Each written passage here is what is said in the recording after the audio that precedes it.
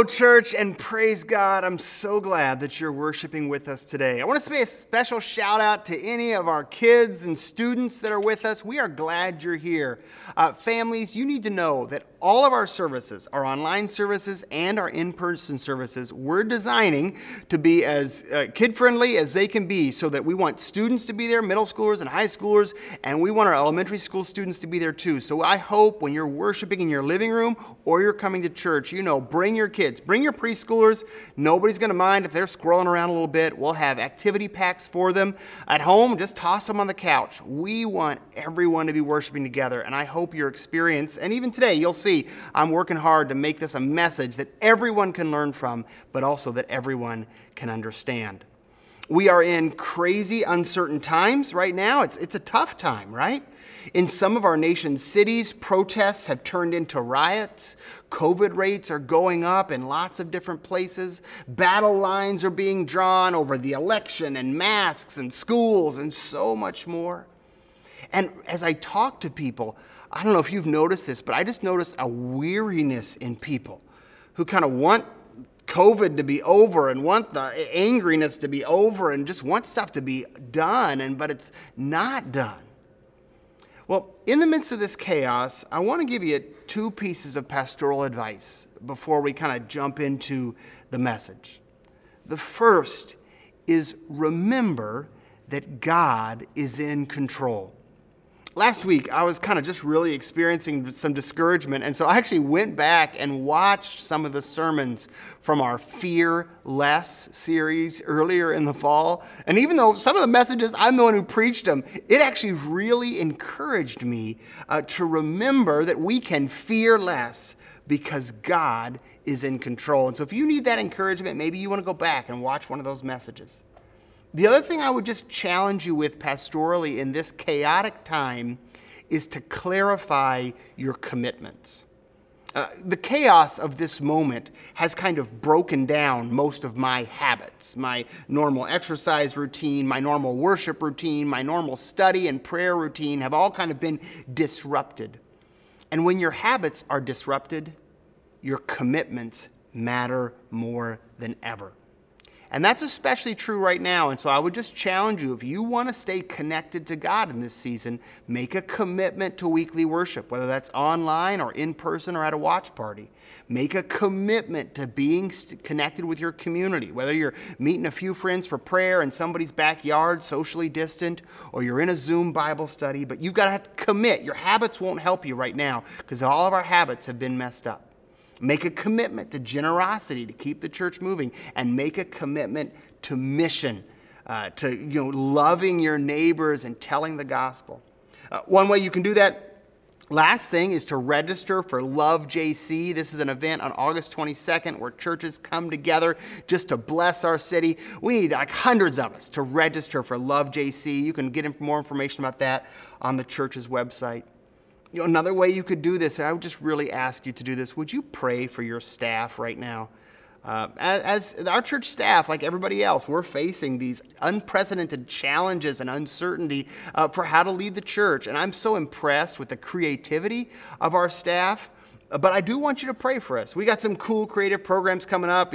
High schoolers, make sure you're checking out CIY Move. It starts this next week, and it's going to be super cool. It's going to be socially distant and outdoors and crazy safe, but also crazy fun. So make sure you're checking on that. It starts Monday, so jump on that if you want to go to that. VBS just wrapped up. Again, it was super creative and super awesome. We got more creativity coming, but be praying for us because it's a lot of pressure to figure out how to lead right now, so be praying for your staff. But the one thing of course, is that together we will move forward as a church, whatever happens. And that's the theme of our series right now, whatever happens. In week 1, we looked at Philippians chapter 1, where Paul, in a difficult season, when he's in prison and the Philippians are being persecuted, writes to them and challenges them. He says, whatever happens, I want you to stick together and advance the gospel. He says, these are my priorities. When things are bad and there's suffering and persecution and chaos, my priorities are the unity of God's people and the advancement of the gospel. Last week, Janet looked at Philippians chapter 2, and what we discovered there is that the first skill we need to keep that whatever happens mentality is to stay humble. If you missed her message last week, go back and listen to it. It's exactly what the world needs right now. To put others' needs first, to think of others before we think of ourselves, to humble ourselves just like Jesus did. And this week, we make it to chapter 3 of the book of Philippians.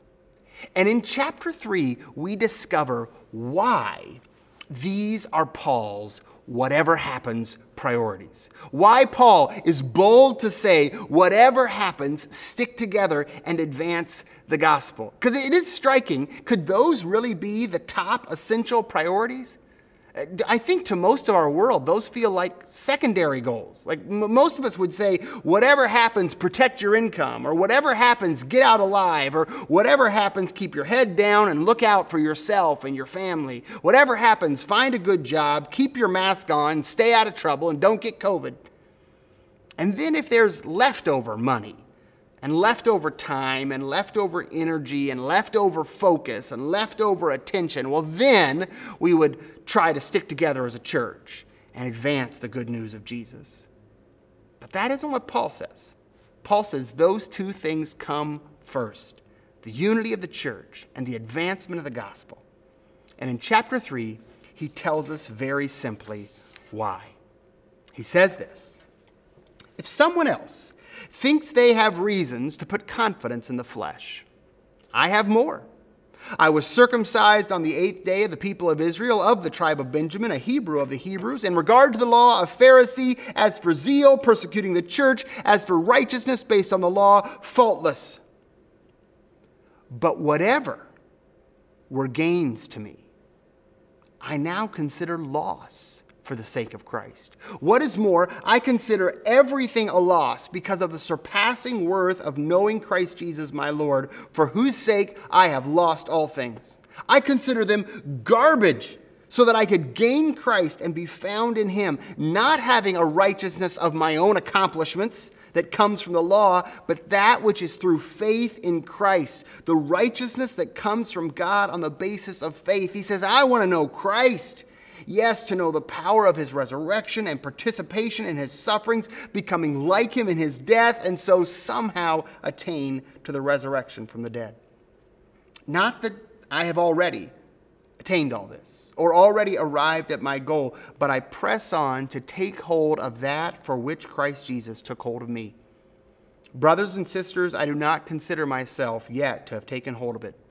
But one thing I do, forgetting what is behind and straining toward what is ahead, I press on toward the goal to win the prize for which God has called me heavenward in Christ Jesus.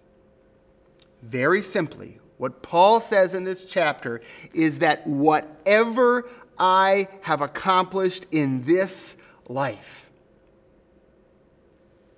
does not compare to what I have been given from Jesus. It's just that simple.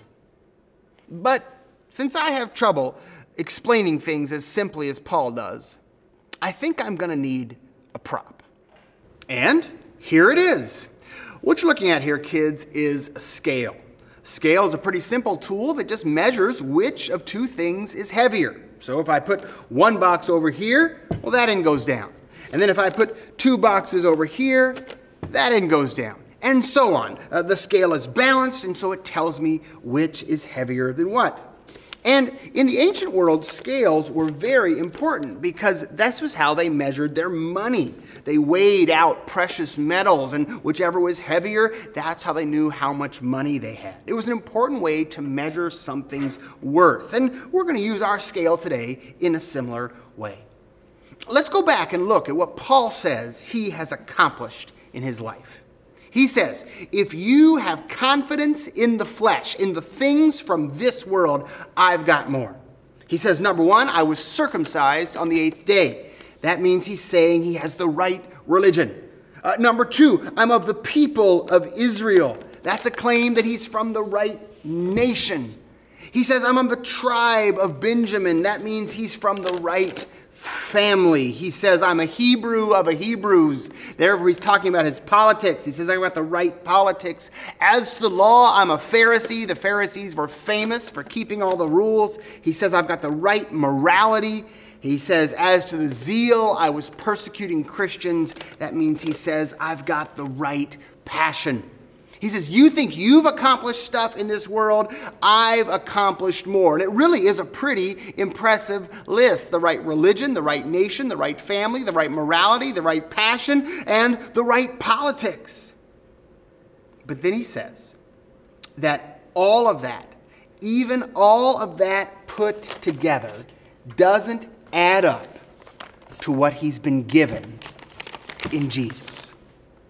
All that he has accomplished in this world doesn't measure up to what he's been given to Jesus. And this is true for us too. All that we can accomplish in this world, in our flesh, all of our pride of nation and family and accomplishments. Maybe you've even got a box you would add. You would like, you don't know about my job, or you don't know about my hobbies, or my talents, or my skills, or my grades, or that last book report I turned in was amazing. But Paul says nothing we can accomplish in this life measures up to what Jesus has accomplished for us. Paul says that even when following Jesus, he goes on, even when following Jesus involves suffering and persecution and even death, it's still worth more than all of his accomplishments in the flesh. And this is why, whatever happens, we focus on sticking together and advancing the gospel. Because the message of the gospel of Jesus and the community of God's people is more important than all the rest of this stuff put together. And especially in difficult times, we can be tempted to put our focus on the things of the world. But if we do that, we will be divided, and the world will lose out.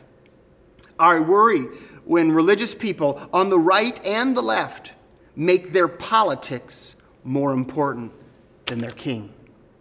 And it's easy to have happen.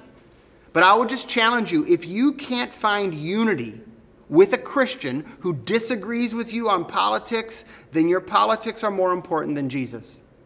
On the flip side, though, I love watching people who have said, this over here, I'm going to make less important than my commitment to Jesus. People who have said, I'm going to go out and serve, even though maybe it puts me at risk of getting COVID. I'm going to do that because Jesus commands me to serve others. You see, Paul's reasoning for his whatever happens mandate, whatever happens, stick together and advance the gospel, is because whatever happens, under every circumstance, what we are given by Jesus outweighs what we can accomplish on our own. That is Paul's simple message of Philippians chapter 3. It's why his whatever happens mandate is as clear as it is, because under every circumstance, what Jesus has accomplished for us is worth more than what we can accomplish on our own. Now, I need to read a few more verses, because although Paul's main point is already that simple, he does end this chapter with a warning. And it's a warning you need to hear. It's a stark warning for our whole world, and even for Christians, and it's a warning I need to hear so that my priorities stay straight too. Paul is going to tell us, at the end of this chapter, he's going to tell us that if you let anything on this side become more important than the one thing on this side, then you have begun to live as an enemy of Christ. If your whatever happens strategy puts something here before the one thing that's here, Paul says you are in danger of destruction. Listen to Paul's words. Verse 17, join together in following my example, brothers and sisters. Just as you have us as a model, keep your eyes on those who live as we do. For as I have often told you before, and I now tell you again with tears, many live as enemies of the cross of Christ. And here's the warning. Their destiny is destruction. And then he describes what happens to us when we become an enemy of Christ in this way. He says, firstly, their God is their stomach. Now, he doesn't mean just their literal stomach. He means that they have begun to worship, to prioritize their desires. If they're hungry, then food matters more to them than anything else. And this is exactly what our world teaches us, that our desires are meant to be followed and trusted no matter what.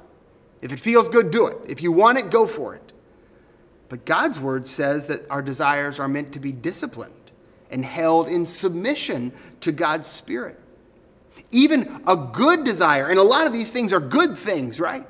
Even a good desire can become an idol if it becomes more important to us than Jesus. In fact, the Christian author C.S. Lewis suggests that our good desires are actually more of a threat to us than our bad desires.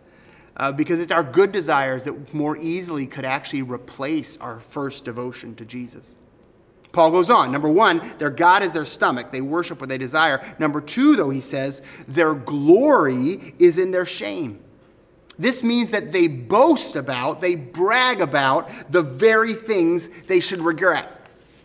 This is the kid on the playground who trips somebody and then says, "Did you see that? I just tripped him." He's bragging about the very thing he should be ashamed of. But I wish I could say that only kids do this. Adults do this too. We brag about the ways we have rebelled against Jesus and the ways we have pursued our own agenda and our own path. Lastly, Paul says that their mind is set on earthly things. That just means they didn't learn the lesson of the scale. They were pretty sure that all the stuff that they could accomplish added up to something.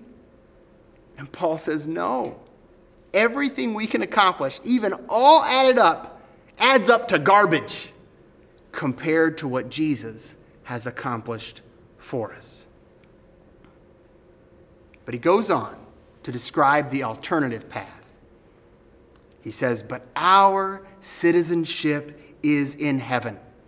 And we look forward not to what we can accomplish, but we look forward to a Savior from there, the Lord Jesus Christ, who by the power that enables him to bring everything under his control will transform our lowly bodies so that they will be like his glorious body. Paul says only Jesus can accomplish that.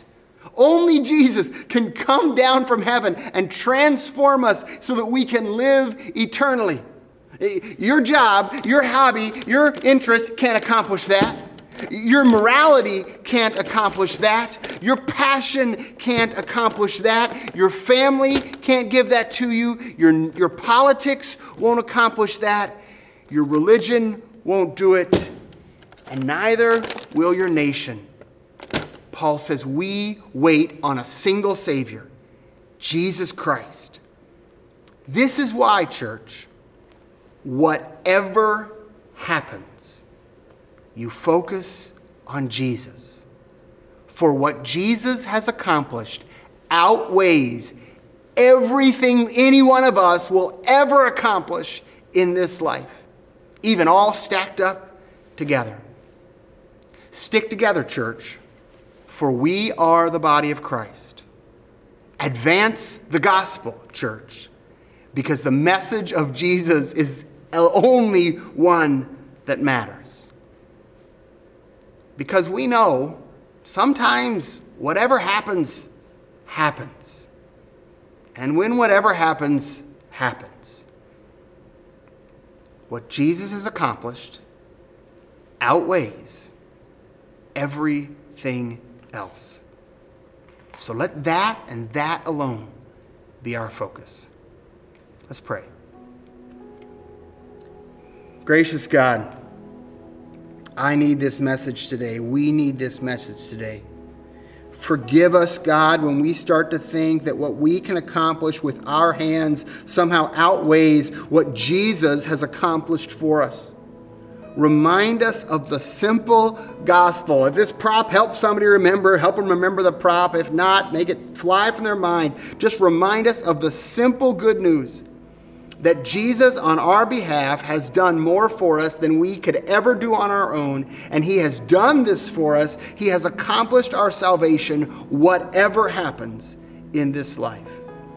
And so I just ask God that as a people and as a church, this would be our central and primary focus. And so now together, God, we give you praise and we worship you because you alone, Jesus Christ, are our one and only Savior. In whose name we pray. Amen.